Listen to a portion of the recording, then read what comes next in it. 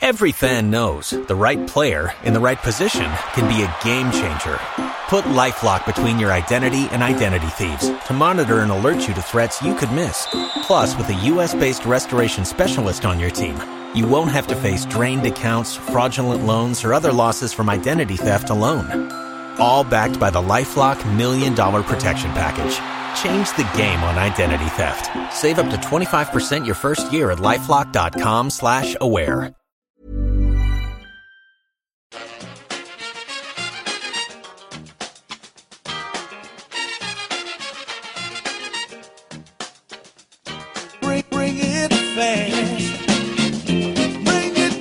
Hello and welcome back to the EPL Roundtable.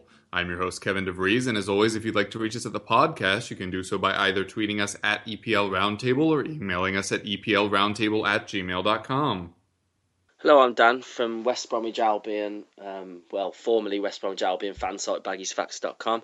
I now just run a Twitter account under the same name, and I'm of course a big Baggies fan. Hi, I'm Sean Whetstone. I'm a really happy Hammer. Third in the league, briefly second in the league only yesterday. What do? I write for a couple of blogs, West Ham Till I Die and Claret & Hugh. I'm also on a podcast called More Than Just a Podcast, as in Bobby Moore, MOORE. And I've got a Twitter account called @WestHamFootball. Cheers. Yeah, thanks so much for joining us, guys. Up first, we have Making the Rounds, where we each have a few minutes to discuss what's been happening at our clubs this week. We'll start with you, Dan. Obviously, another nice win for Albion, 2 on the trot. How are you feeling about your club at the moment? Overall, I'm very pleased. But if you'd have asked me the same question a couple of weeks back before back-to-back victories, I might have given you a slightly different answer. I think the feeling before these last 2 wins, we beat Sunderland at home and then we've just beaten Norwich City away, was that people were starting to get a bit fed up with Tony Pulis. The tide was turning a bit more slightly towards the not so happy with the negative football, not exploiting teams at the back, not hitting people on the break like we should be, and literally just sitting back for the whole game.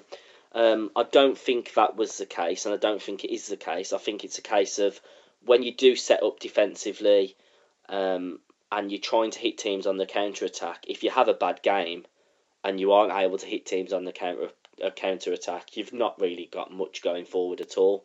And I just think it is the case of us not having the best of games. Against Everton, we threw it away. If we'd have won that game, we'd be up in like 7th place at the minute. So it's not all doom and gloom, and there are positives to be taken from the fact that Tony Pulis is our manager. And going forward, I'm hoping that he's going to prove a few people wrong and we're going to be able to see us hitting teams on the break. I think the key to our last 2 victories, firstly against Sunderland and secondly against Norwich City, is the fact that Stefan Sessegnon started both games. He's been dropped in the past due to many questioning his ability to track back and do the defensive side of things. But if you was to see his performance against Sunderland and again against Norwich, he did exactly that, and he worked just as hard at the back as he did for us going forward, and that's what we need to see from him. So the myth that people, that he's not starting due to his lack of tracking back abilities, that's been completely thrown out the window, and hopefully we'll see Sessegnon starting week in, week out, because for a club like ours, we need to utilise those kinds of players in the right kinds of areas to score goals, because we do set up with 4 very defensive-minded players at the back, and we do struggle sometimes going forward in terms of, we've got Jakob and Fletcher sitting, and they aren't often the best kind of players to have when you want to hit teams on the counter. So, I'm happy and I'm pleased. We've got two back-to-back victories, especially the win at Norwich, who although they're down there, they are showing that they have got the ability to be able to cope in this league. And Alex Neil's clearly he's clearly a very clued up manager, and I think Norwich will probably end up staying up this season. So to go to Norwich City, keep another clean sheet, which is our 6th in the league, which is I think it's equal highest in the league, along with Manchester City, and maybe Man United as well, who are also on 6. So that's no mean feat, really, and you only get that through being defensively organised. Yes, we're not playing the beautiful football many fans want us to see, want to see West Bromwich Albion playing, but, you know, you can't have it both ways. And if you look at Aston Villa now, and I know we're going to talk about them shortly, they're really, really struggling, and they've tried to play football, and they just haven't got the players to do it. So, you know, it could be a lot worse. We're on 14 points after 10 games. It's you know, we're mid-table, and things are just fine, really. So, maybe further down the line, as we go forward in maybe a year or two, if people are still completely unhappy with what Pulis is doing, then we might need a change then at some point. But in terms of our immediate future, I think Pulis is still the man, of course. Yeah, obviously you mentioned you wanted to maybe play a little bit quicker, probably involving Sado Berahino in that. Had scored in a couple matches straight there. No such luck in this one. Out of Rondon or Berahino, who do you think is the best striker at your club right now? Unquestionably, Saido Berahino is going to go on to big things. I've talked about Berahino way too much on this podcast. We all know he's the negative influence on the team, and we all know that, you know, as long as he's scoring goals and doing what's right for the Baggies and keeping himself out the headlines, I'm happy for him to stay at the club for now. I do realise that come January, that's not going to be the case. He may well throw a strop because he wants to move again. The only solution is eventually to get rid of the bloke and you know, move him on. But he will. But, you know, that being said, he will score goals at the highest level for a team. I'd love to see him go to a big club and do a business and get into the England side. And I think he's got the ability to play for a Man United or a Manchester City. His finishing ability, he's second to none at this level. So yeah, I think Berahino is a better player. Rondon, he's a different kind of player. If you look at his goals that he scored so far, he scored twice, both headers, both outmuscled the defender, and he does do that quite well. He's a bit hit and miss. He's not had the best of games at times. There's been times where he's been a bit of a pedestrian, but of course that's probably due to the fact that we've not got the ball forward to him quick enough. So if we can bring him into play and use him, then he will score goals for us. And his pedigree, having come from Zenit St. Petersburg, and he's scored like pretty much one every 2 games for the clubs he's played for before. I don't see that changing too much. It is probably going to be more of a struggle for him in his first season in the Premier League, playing for a team like ours. But I can see him scoring 10 goals once the season's out. All right, thanks. And now on to Sean. I know it's a rough time for West Ham, right? What am I talking about? You're in 3rd place right now. Another huge win, this time against title holders Chelsea, although they certainly don't look like that this season. What's your impression of how West Ham have been performing lately? Where do I start, Kev? Where do I start? I mean, it's unbelievable. As West Ham fans, we're a miserable bunch. We've had to pinch ourselves. We're just not used to this success. And it's amazing. You know, maybe we felt like our fathers did in the 60s when we had this, you know, when West Ham won the World Cup for England and we had all these great players, because it just feels uncomfortable and slightly strange to be winning games. A great stat someone told me yesterday was beyond Leicester City, West Ham have beaten the top 6, you know, and that just sounds wrong in so many ways. You know, if you were saying this last season, how are Leicester City in the top 6? How are West Ham in the top 6? But everything seems to be going right. And what a change a year makes. Not on point. So just before this game against Chelsea, West Ham, there was only 1 point difference. If you remember, we had a great run last season, and I think we were 4th, briefly 3rd, on the run up to Christmas, on Christmas Day or Boxing Day, Christmas Day, we were 4th place. And then it started to go wrong for us. Now, Sam Allardyce is a completely different manager. We won't get into the whole Sam Allardyce thing, although to name drop, I did bump into him. Sorry? We might in a second, because I bumped into him on Thursday, and I'll tell that story a bit later. But Slaven Bilic is amazing. He's so passionate, The fans love him, the players love him, the board loves him, and he's just got it right. And he's a very modest man. Some of this has surprised him, but what a first season. We hadn't beaten Arsenal for 10 years. I mean, we beat them. We're the first team to beat the Emirates. We hadn't beaten them again. We do that in the first day of season. We hadn't won in against Liverpool in 52, 53 years. We beat them at Anfield. We then beat the previous champions, Man City, at the Etihad. I don't think we've ever done that. Well, certainly not in the league. And to crown it off now, we beat Chelsea. We haven't beaten Chelsea for a long, long time. The champions. And, we could call ourselves the Giant Killers, although I do consider ourselves one of the Giants now because we've been consistently in the top 4 for quite a lot of this season. So I think we can be considered a Giant. So we can't be a Giant Killer anymore. This is just, it's giant violence. We are part of the royalty of the top 6. But seriously, we know the season's a long season.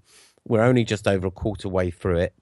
But I do believe a little bit that we can achieve top 6 if we keep injury free. And I was talking to the chairman just last week, David Gold, and asking him, and he truly believes that. He said, as a fan and as a director, that we can achieve top 6 if we can keep injury free.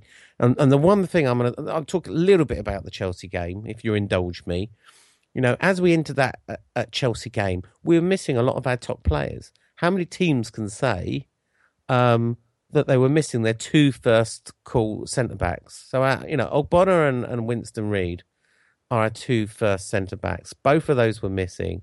And James Collins is looking like a quite a good centre-back, despite a lot of people writing him off. And James Tompkins is also having a great game. We were missing Victor Moses because obviously he couldn't play against his parent club. And we're still waiting for Alex Song to come back. You could say, although he scored the winning goal, Andy Carroll's not fully fit. And Enner Valencia was sitting on the bench, a world-class striker as well, sitting on the bench. We've got depth in this squad, etc. And the way we took them to task, I know we got the early goal, and that makes a world of difference. I know they went down to 10 men, but they were badly disciplined. They had, 5 sendings, not sendings off, 5 bookings. They had a red card, quite rightly so. Goal line technology proved it's worth its salt by making the right call. Their goal was offside, and that shows it. So Josie had nothing to moan about, and it was quite right that the goalkeeping coach was sent off. And I don't know if you know the details behind why Jose was sent to the stands, and I'm sure you've seen the pictures.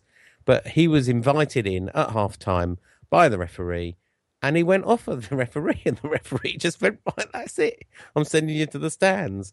So what a great day, and the much maligned Andy Carroll coming in to do what he does brilliantly, which is coming into space and knocking them in with his head. I think over 50, 60% of his goals are scored with his head, and who, no one would begrudge him the winning goal, and what a great celebration. So, yeah, we are celebrating all yesterday, all today, winding up baiting Chelsea fans. And you can imagine walking into work Monday morning for a West Ham fan will be an enjoyable experience, let me tell you now. So Sean, would you say that your ambition is to get into Europe this season? Okay, I don't think we've got an ambition. Talking to the chairman and talking to other people, do you know what? We haven't even got a target. Our target is one thing and one thing only, and that is to stay in the Premier League in the year before and have a good send-off for the Bowling Ground, because it's our last season in Bowling Ground. I get that, but do you not feel that setting your sights at Europe thanks to your start, it would probably be seen as progress after last season? Yeah, so then I don't understand why, or as much as that he's done great things, Slaven Bilic, since he's been at West Ham. But the one mistake he's made is not taking the Europa League seriously. Now, if West Bromwich Albion were in the same position as West Ham and gifted the opportunity to go and play in Europe, then I would be absolutely devastated if we'd have done what you'd have done. I just don't understand why he played the kids It was almost an insult of a Well, competition. let me tell you now. I mean, it's a long way, right? I don't know if you know, but winning the way we done on fair play has been disbanded now. You know, it's obsolete. You can't do it this season. You'll get a 250 grand or 500,000. I can't remember what it is to give it to charity. You don't get a place anymore. That was the last season. There's a hell of a lot of games. You know, I think even Southampton joined about 6 matches after us. And, you know, when Premier League survival's number one, we didn't know what kind of start we'd have. And you could argue if we'd have put all our good players in, we might not have beaten Arsenal. We might not have beaten Liverpool and all this. We did put some players in. Remember, Sacco started. A lot of the first teamers did. All right, we did put in Reece Oxford, etc. And we did put the kids in for the last game when we were already down because we had the game against Arsenal. And I think he's been proved right because we won that game against Arsenal when he rested them. But it was a long way. It was a long way. For supporters of a football club, I don't want to digress too much, but for supporters of a football club, you want to see your team be successful and have away days in Europe and see your team come up against and we had that. the decent sides in we Europe. Had that. Do you know what? We had 6 games and they were bloody fun. We had 6 games in Europe. Yeah, but right? and we went. It just seems to me it's a wasted opportunity only for you to now be trying to do well in the Premier League to get the same opportunity to go into Europe again. Champions League, we've got our eyes on. You're not going to get into the Champions League. I'll say it now. If you get into the Champions League, go on. Then say it. I'm not going to donate a mobile phone to anyone, but I will. Right. I will do some sort of hilarious forfeit over the internet. Your Twitter feed. I will do some hilarious forfeit over the internet if West Ham manage to get into the top 4. West Ham will not finish in the top 4. To Dan's credit, iPhones have gone up in price since your narrow success in your Shamak bet in 2013, I suppose that was. It was, yeah. It's unrealistic to get Champions League. I think the I think the problem is that there are 38 matches. If it was 19, you would have done it last year. Yeah. And you know what? If we qualify for just this last thing, if we qualify for Europe properly this year, it's at least 6 or 8 less matches until we would enter. So or higher up. But they were against teams that you could have just treated as your pre-season if you'd have played a I tell you, the only problem with that, Dan, and I don't want to digress too much, is they were knocking lumps out of us, and that's the problem when you're playing these lesser teams in the lesser leagues. This is a big game for them, and they just want to knock lumps out of you, and you're going to risk your top players having the lumps knocked out of them. Not before the start of the season. No, that's the only problem. I think if Sam Allardyce would have done what Bilic did during that pre-season, you'd have had a completely different opinion. But there we go. We'll leave it there. We'll leave it there. Bilic could do no wrong. All right. Well, now we get to talk about Tottenham, which yay. 5-1 win at Bournemouth. Didn't look that way after the first minute, having already conceded to a Matt Ritchie goal. Obviously turned around pretty quickly there. There's this guy, he was a one-season wonder. He's probably not even really a footballer. Is it Harry Kane? He's just been absolutely awful, despite his hat trick today. Seriously, though, I know a lot of people have been hating on Harry Kane, and it was getting a little tiresome for me to have to keep explaining that his game was too diverse for him to continue struggling the way he had. Both in his differing skill sets as an overall player, being able to use pace and strength, but also his finishing diversity, which can come from many different routes. As there was a great interview with Brad Friedel talking about in training, listing all the kinds of things he could do with chips and dipping shots and all kinds of curve and stuff on the ball. So it always seemed like it was not going to be able to sustain this level of inaccuracy. So seeing him score 3, was one a penalty? Yes. But the Eriksson ball was just divine, and the last one was a rebound. Myhill, if it counted this way, could have had 3 assists in this match, also hitting the ball directly in front of Eric Lamela, who also had a great game. Moussa Dembele, I honestly watched this match and could not tell you what position he was playing. It seemed like he was on the wing a lot, but he was also central a lot. We basically just huddled our way through the match. It was not our best performance, but we've had much better performances where we couldn't find the net. So I think that all balances out all in all. Obviously had the majority of possession, the majority of shots on goal, 3 times as many, 9-3.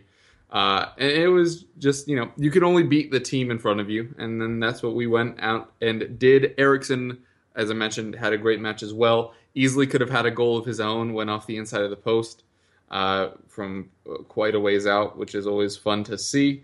So yeah, I felt a little bit bad for Bournemouth, as I've mentioned many times. The injuries that they're facing, you wouldn't wish on anyone.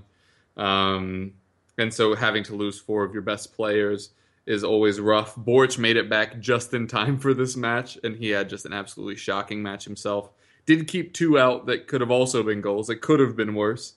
But, obviously going to regret some of those chances that he let go in, including conceding the penalty, which Kane scored, as I mentioned earlier. I think this is a very interesting one as we head into Aston Villa, having to play another, likely, a first manager if they can get somebody in time. Maybe Harry Redknapp is up for it, as they kept showing him at our match for no reason, which just left the fans a lot of time to question why he was even there in the first place. But no, I'm not sure who's going to end up at Aston Villa. Maybe it's going to be Brendan Rodgers. How hilarious would that be? I know Moyes is getting some shouts as he might be on the outs at Sociedad, but all in all, not too bad, especially coming off a disappointing loss to Anderlecht midweek. We all know the stats for Tottenham coming out of Europa League fixtures is not great, and fortunately we were able to go out and do the business today. If you're looking for plump lips that last, you need to know about Juvederm lip fillers. With Juvederm Volbella XC and Juvederm Ultra XC, your lip look, whether it's subtle or bold, can last up to 1 full year with optimal treatment and no additional maintenance. Find a licensed specialist and see if it's right for you at Juvederm.com today. That's JUVEDERM.com. Add fullness to lips in adults over 21 with Juvederm Volbella XC or Juvederm Ultra XC. Do not use if you have severe allergies or a history of severe allergic reactions, or if you're allergic to lidocaine or the proteins used in Juvederm. Tell your doctor if you have a history of scarring or taking medicines that decrease the body's immune response or that can prolong bleeding. Common side effects include injection site redness, swelling, pain, tenderness, firmness, lumps, bumps, bruising, discoloration, or itching. As with all fillers, there's a rare risk of unintentional injection into a blood vessel, which can cause vision abnormalities, blindness, stroke, temporary scabs, or scarring. For full, important safety information, visit Juvederm.com. Before Shopify, were you wondering, where are my sales at? Now you're selling with Shopify, the global commerce platform supercharging your selling. You have no problem selling online, in person, on social media, and beyond. Gary, easy on the cha-ching. Oh, sorry, but my Shopify sales are through the roof. Start selling with Shopify today and discover how millions of businesses around the world use Shopify to ignite their selling. Sign up for a $1 per month trial period at shopify.com/listen. Shopify.com/listen. All right, and from there we will go on to the topic which we've alluded to a couple times now. Tim Sherwood officially sacked by Aston Villa. Mourinho continues to dig his hole further. And at both of those clubs, there was starting to be a lot of animosity throughout the fans, through the players. How much impact do you think a manager has on their club's culture? Massive amounts of an impact, to be honest. I think that Tim Sherwood believed his own abilities, which were, to me, pretty much non-existent. Drank his own Kool-Aid. Yeah, I think that's the case. I just feel that with Tim Sherwood, he's almost like one of the lads, and he's almost like, everything's going to be fine. I'm Tim Sherwood, and let's get through this. And it's just so much talk and so much words and no doing. I just don't feel that Aston Villa have progressed in terms of the players they've signed. Tim Sherwood commented about the players, all of the new signings he got from Liga 1. and he was saying how great they were and how it was a great feeder league to the Premier League and how all these players would fit in and do well for Villa. And not only and since they've been struggling and not doing so well, Tim Sherwood has done a massive U-turn and commented on how he doesn't feel that they've fitted in well and that the Premier League's a much tougher league than Ligue 1 in France. And worse, that some of them weren't his buys. Yeah, well, that can be disputed, can't it? As if he's winning games, he's never left Tottenham because when we thought about keeping him, he said he wanted full ownership of transfers, and we just laughed in his face. So it's hard to imagine he went to Aston Villa and then exactly. And personally, I just think the blokes... he blamed Tottenham for bringing in 8 players and then brought 13 in himself.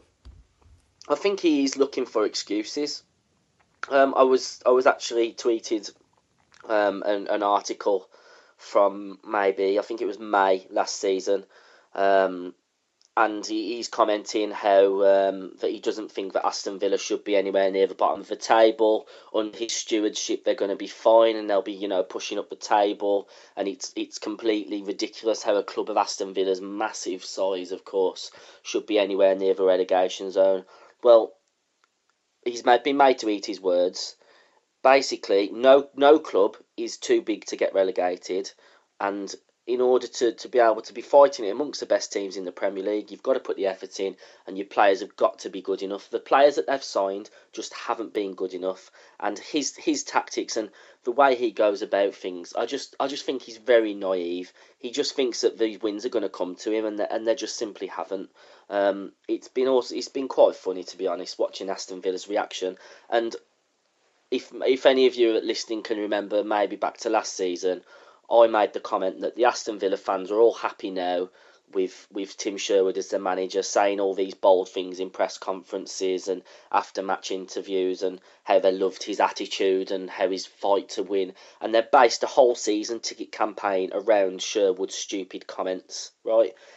10 games into the season, I said it all along, they're going to get a bit fed up with these stupid comments when they're not winning football matches. And they're not winning football matches. They've won once this season. And as much as I don't like to say, Aston Villa are a big club. They're the biggest club in the Midlands. They should be up the table somewhere. They shouldn't be fighting relegation. But to be honest, it's quite funny that they are, and I'll just laugh at them as much as I can while they're down there. I think, actually, they made a mistake appointing him. I'm going to say something that's probably not very kind to Sherwood, but I don't see him as a proper Premier League manager. He was a good number 2. He should have started in the Championship. Yeah, he just hasn't got the experience. When Sam Allardyce, Tony Pulis, you go, yeah, you know what you're getting, exactly. They're going to keep us in the Premier League. Sherwood has got no proven, and he believes his own press, as I think Dan was saying. And I blame, as Dan said, Aston Villa were a big club. And I say were a big club. But Randy Lerner has failed to invest in them for some time. And I think it was Tim Sherwood he could get on the cheap. They're not investing as much as they used to in players, and they're on a slide. And you've got to remember, this is the biggest season to stay up in. You're going to get 100 million for coming last, and who knows for coming first. The new TV deal is next season. No one can afford to get relegated, and yet Aston Villa are at the bottom of the Premier League as we speak today. And I blame Randy Lerner. I think he needs to invest and get a proper manager in that will build the club back to its great heydays and get them to push on. I'm just going to say something about Sam Allardyce. Sam Allardyce didn't want to get back into football this season, okay? He said to Ellis Short, the chairman of Sunderland, no, don't want to do it. And there's 2 reasons. One, he wanted a little bit of a break, which is fair enough. And 2, he didn't want his reputation. His compensation package? Uh-oh. He didn't. Well, no. He didn't have any compensation, but he didn't want his reputation of never being relegated with a club. Now, he rung up, I believe, I can't go into too many details, but they did their due diligence by talking to one of his previous employers who said, yeah, fine. And the previous employer said, one thing with Sam Allardyce, money talks. So do you know what? This is the deal, as I've been told by a very reliable source. Sam Allardyce is on £4 million a year at Sunderland with a £2 million survival bonus. If he keeps them up this year, he will bag a £6 million package this year. Where does that put him? That would put him in the top 10 or something. That's what it means to people like Sunderland, teams like Sunderland, to stay in the Premier League next year when everyone else has written them off and said they're relegated. But you know what? If there's one person to do it with a £6 million package, it's Sam Allardyce. Now, before I move on to Bilic, let's move on to Jose Mourinho and, him saying he's not going to talk to the press and he's not going to give them any funny headlines, etc. Now, he is one of the best managers, let's be honest. And you have to look at Chelsea and going, who's going to do better? This is just a blip. His players don't hate him. He hasn't lost the dressing room. Chelsea are going through some kind of, it's just not working at the moment. But then again, I say there's some points where I agree with Tim Sherwood should never have been made a manager in the first place of Aston Villa. Jose Mourinho and Chelsea are right for each other. And it's great to have Jose Mourinho. It's so entertaining to have him in the Premier League. So I would stick with Jose Mourinho. And I think more and more teams, as I just said, need to get the manager right and stick by their manager and not go firing them off halfway, the season. They need to get it right first time and stick with him. And I think Chelsea would do good by just sticking with him. This will pass. Chelsea will get back to their winning ways and he will sort them out. But it is quite amusing to watch from afar. As for Bilic, right, Sam Allardyce did what he was asked, right? He was asked to get us up and he got us promoted at first time of asking. All right, he did it the hard way through the playoffs. He was asked to keep us in the Premier League on a top 10 finish, and he did that. First year of asking. Obviously, then we were, 13th and 12th. The next 2 years, mid-table obscurity. But we wanted more. We wanted attractive football. We wanted the West Ham way. And that's what Slaven's brought to us. Do you know what? Last year, I thought it was a chore to go to some of the games at the Bowling Ground. And this season, our last season for over 15 years at the Bowling Ground, it's a joy to watch the games. We're playing on the floor. This old thing that Allardyce said, what is the West Ham way? And, that you can't have attractive football. It's all about the results. Now, Bilic has shown you can play attractive football and it can be entertaining. And he's got it all. Now, we will get blips, as Dan said earlier. We're not stupid enough to we're third at the moment. We're not going to finish third or fourth. But do you know what? If there's something goes in our direction, who knows? And I think everybody likes Slaven Bilic. He talks a lot of sense. I'll be surprised if he doesn't win Manager of the Month very soon. I think he's up for the September one, unless that's been announced already. But I would imagine he is going to win the Premier League one. And it's a breath of fresh air. But there's one thing our ball do. Even if it went pear-shaped and he lost 6... our chairman has once famously said, no Premier League manager at all could ever suffer 6 defeats in a row. Yeah, doesn't matter who they are, they couldn't. But our chairman have consistently stuck by their manager through a season. They won't sack them at Christmas. They won't sack them mid-season. If they're going to let them go, they let them go at the end of the season. And I think Bilic will be given time to build this team and build on and move on. And I think that's why they spent a lot of time getting the recruitment right. All right, he was second or third choice. We did speak to David Moyes and we did speak to Rafa Benitez and they turned them down. And do you know what I say now? Brilliant. Thank God they did. Because I don't think we'd be having the success and the character and the camaraderie we're seeing with Slaven Bilic. And I think it's great. It's the one time where West Ham are united. Exactly what it says on the tin. West Ham united. The fans are united. Even the press are united. and other fans are united. Because everybody loves, to see someone do over Chelsea or someone to do over Man City. Well, except for their own fans. So I think long may it reign with Slaven Bilic. But I think he's going to have some rough games as well. and it's important the board sticks with him and the fans stick with him. As for Aston Villa, they just need to get their next appointment is a really important one, because if they, I'll be honest with you, if they get relegated this season, I don't see them coming up again to the Premier League. That's how you really feel, Dan. Let them rot. Let them rot in the Championship. Even send them to League One like Sheffield Wednesday and Charlton all did. Back-to-back relegations. Yeah, look at Leeds as well. Didn't Wolves do that when they went down as well? They did, yeah. Wolves did, bless them. Yeah. Wow. I definitely am on the manager kind of sets the tone for the club. Back when we had AVB, we were pretentious. We had Sherwood, we were angry. And now with Pochettino, this hard-working team is just, it's beloved, genuinely, by the fans. And I think that's something that had been missing that you don't really notice as you're losing it. When we had AVB, we had Gareth Bale, obviously loved him. That was when Dembele was still good. He's getting there again now, but he had a bit of a dip.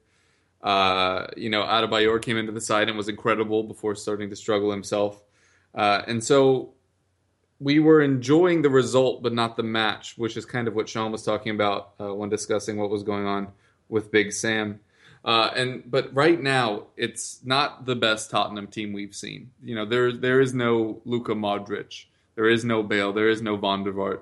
The closest thing we have to a flair player like that is Christian Eriksen, but even he works much harder than Rafa ever did, as much as I love him. Both tracking back and helping everyone around him instead of Van der Vaart tending to, yes, he got his assists, but a lot of those chances he took for himself. So, I think that hardworking and homegrown style is something that the Tottenham fans were both calling out for, and now that we've gotten, we very much love. Seeing the likes of Della Ali having locked down a place. Eric Dyer, we love so much that we don't care he's played 3 positions in the last 2 years. I mean, if you ask me right now what's Eric Dyer's best position, I couldn't tell you. I still think long-term he's supposed to be a center back. But he has done well in defensive midfield, and he also played there in Portugal for a little bit. So it's just a very fun time. You know that they're doing everything for each other. They're doing it for the fans.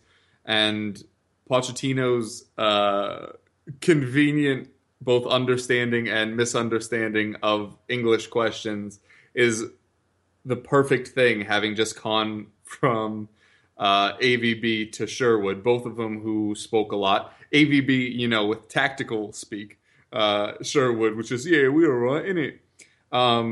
But so when Pochettino's asked a difficult question, a lot of times he'll turn to a translator or say he doesn't understand, answers in very cliche things, and that keeps us constantly out of the press and allows us to just play our game. And I very much like that, like I said, having come from the previous 2.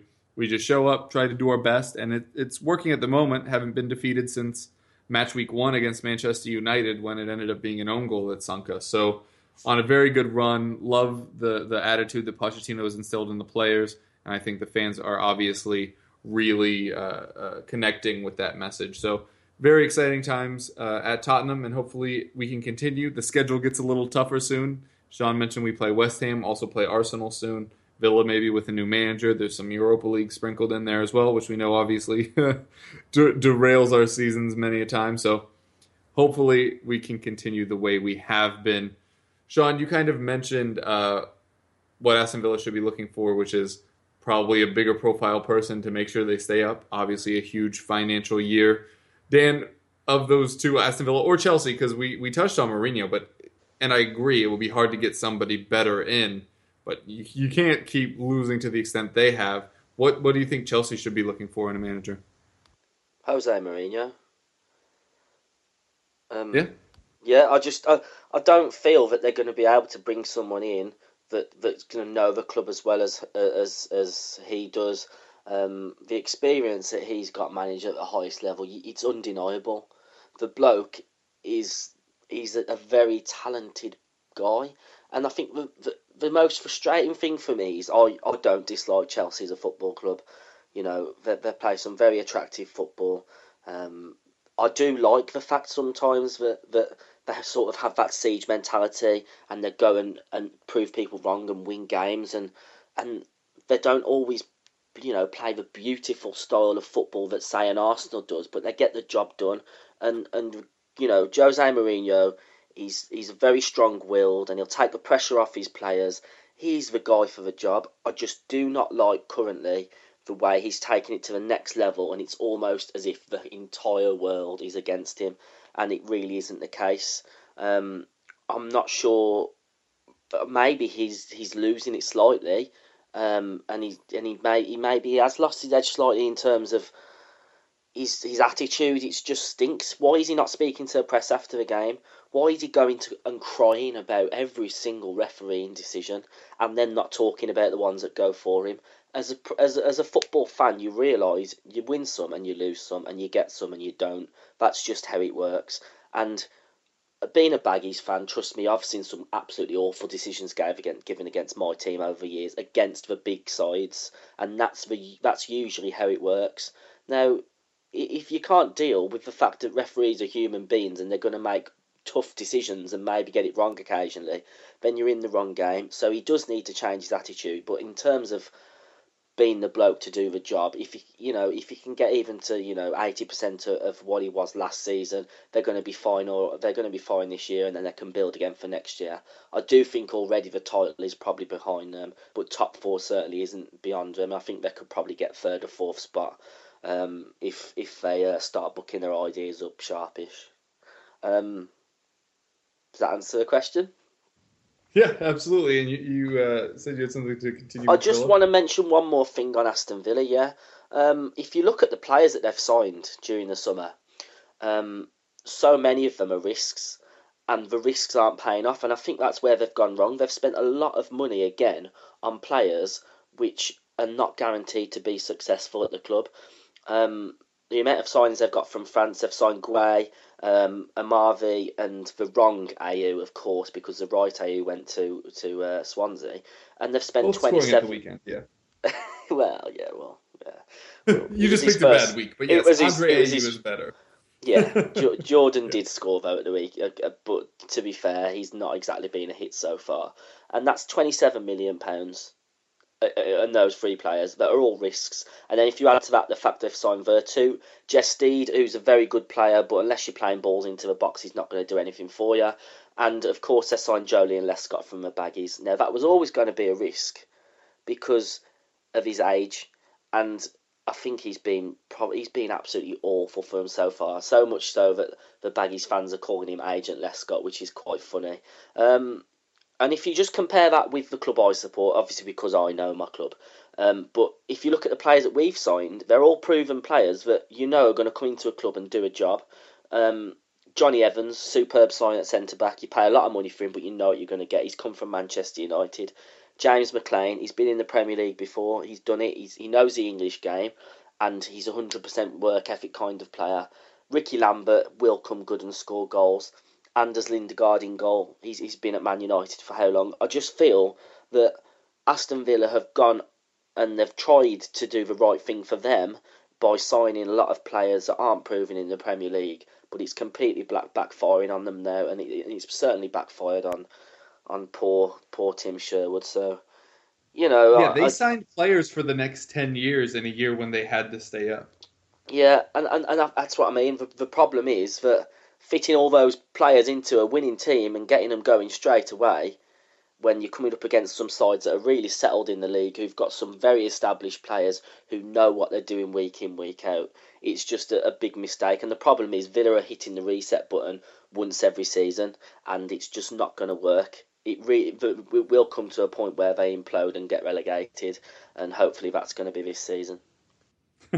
Sean, final thought? Yeah, final thought. I suppose it's an old cliche, but there are no easy games in the Premier League. We've got a point where the TV money is so big, everybody is spending millions and millions and millions, tens of millions, for that big prize of 100 million for coming last, and it will be something 160 million for winning it.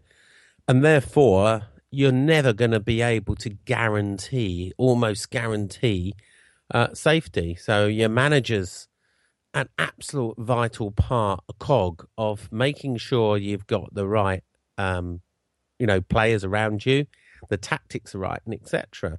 Because at the end of the day, it might come down to 1 point or goal difference, etc. And that one substitution or that one tactic, we are seeing a point where, years gone by, managers wouldn't earn anything close to what a player earns. Now with Jose Mourinho, we are seeing that they're earning the big bucks. And I've just told you about Sam Allardyce and what he's on.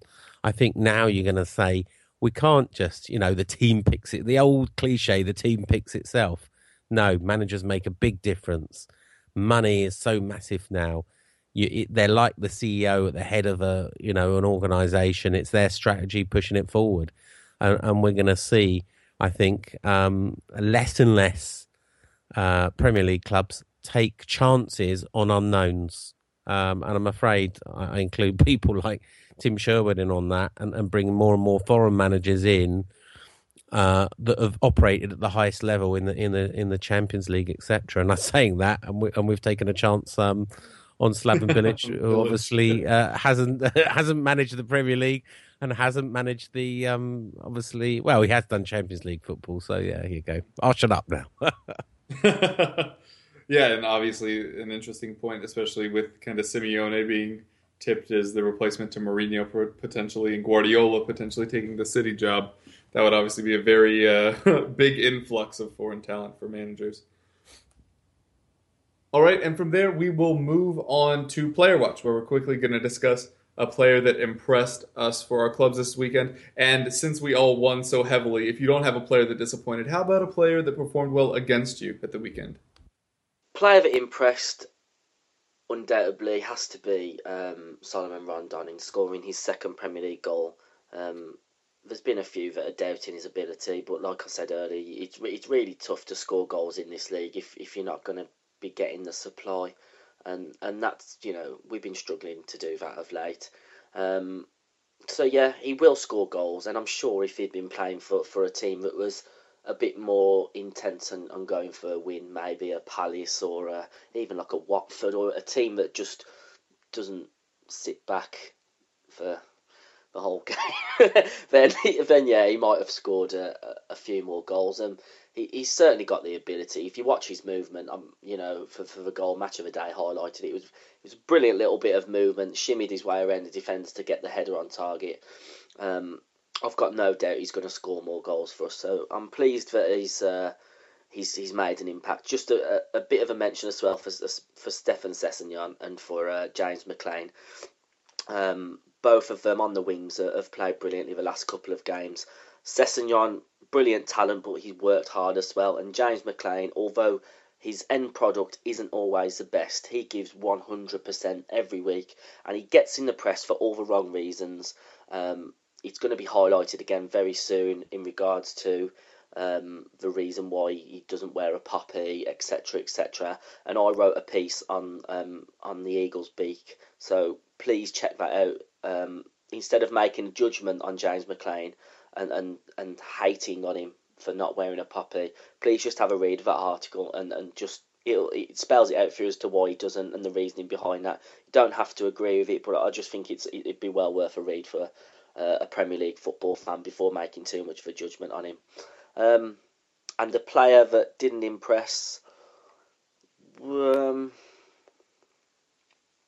can't really name one, but in that case, I will say that Nathan Redmond looks like a very good player. He has done for a couple of years, and I've got no doubt that he's going to be key to keeping Norwich in the Premier League. I'd like to see him in and around the England squad, to be honest. If you're seeing players that have a lot less Premier League experience, a lot less football experience, such as Dele Alli at Tottenham, breaking through into the England side, I think that players who've shown the ability that he has need to be given the opportunity. I don't see the reasoning behind picking Dele Alli. I mean, Kev, of course, you're probably going to put me right with that, but I just feel it's... Oh, heck no. He's 19. Give him a Yeah, break. They did it just so that he wouldn't choose another country. Yeah, and we don't want to be doing that. It's coming too soon for these young players, and they need to have experience in the Premier League. I would even argue that before a player's played a full season in the Premier League, he shouldn't be playing for the national team. But such is the state of the national team now. But you know, that's a whole new thing. So, yeah, those are my picks for this week. All right, and Sean, same question. Well, there's so many to pick from. I'm going to mention before I pick my actual one who impressed, but you know, let's give a hand to James Collins. You know, a veteran centre back who had another game, played out his skin against Chelsea after playing out his skin against Crystal Palace. You know, he's a fourth choice centre back. We wanted to get rid of him in the January, and he said, "No, I want to fight for my place." You know, also James Tompkins, again, third choice centre back, had a great game again after the back of a great game away against Crystal Palace. So these two third and fourth choice centre backs are keeping, you know, the two centre backs out at the moment who are recovering from injury. Although Ogbonna came on right at the end to shore things up. Winston Reid's due back, but you know, will they get their places back? Because those two are having, you know, as third and fourth choices, amazing time in the middle of defence. But the person I'm going to choose as impressing the most is Manuel Lanzini. And, you know, he's a complete unknown. Came from a Middle Eastern club on loan. We've got a deal for him to take him on 8 million. And no one thought maybe he's a bit like we bought Antonio from Nottingham Forest as another one to have a sort of on standby and see how it went. But, you know, he's hit the ground running in the Premier League. He's got a great bond with the manager who's apparently tracked him for many years and wanted him at Bellatas. And it's great to see a youngster. It looks like it'd be a permanent signing, and he had another great game. Runs his socks off, as a lot of them do. You know, Sacco, they all do, and great to see with so many first choice players missing from the Chelsea game that you know, all those people stand up. But Lanzini was my first choice. First of all, I refuse to. One, I don't think any Chelsea player was worthy of saying they played well. And two, even if they did, I wouldn't mention them as our rivalry goes with Chelsea. So I'm forced to pick someone. Little mention for John Terry who did that whole put your hands behind your back, trying to block it with your chest thing instead of making himself big. I think that's really poor. That is, if you know, just try and block the ball. Stick. You know, his dad was a West Ham fan, and you know he started at West Ham when he was 15. He gets some stick about his mum, but we won't go on that and her shopping habits. But I'm not going to say any more than that. Google it if you need to. So I've got to go with someone who didn't. It's really harsh and really picky of me to choose the player I'm going to choose. But I'm sometimes a little disappointed with Carl Jenkinson. And you know, he's had a red card this season, and he's cost us a few not points, but he's cost us a few goals where he makes a sloppy mistake, either a pass back or he gets dispossessed and goes too far forward and doesn't track back. And he made one of those mistakes. Again, it's me being picky, but he made one of those mistakes on Saturday, and lucky enough, it didn't cost us. You know, they Costa, or whoever got hold of it, just blanked it right over. But I do get concerned, and you know, we've looked more strong, funny enough, when James Tompkins has been the right back. You know, maybe he doesn't get forward enough. I might be in a bit harsh because obviously Carl Jenkinson has got 2 goals for West Ham recently in 2 games, but I do worry a bit, and also it does annoy me a bit, if I'm honest, that we've loaned him for a second season, and Arsenal have no intention of selling whatsoever. And I almost think that's a waste of time. Why are we developing a player that we will never buy? I'd rather be be developing our own right back. So maybe that's I'm not so sure, to be honest with you. I think there is a possibility he might be getting a transfer out of Arsenal. If you look at the right backs that they've got, I don't think he's going to be troubling Bellerin or even troubling maybe Chambers maybe in the future. I think there's a chance you might get him. Well, I'm not sure we want him at the price. They've just put him on a mega contract, money-wise. And I'm not sure he's good enough. Him to you, right? Sorry? Yeah, just before. Yeah. Same thing happened with Victor Moses at Chelsea, by the way. It's an old trick. But, yeah, I just don't know if he's worth the money. They value him at £12 million.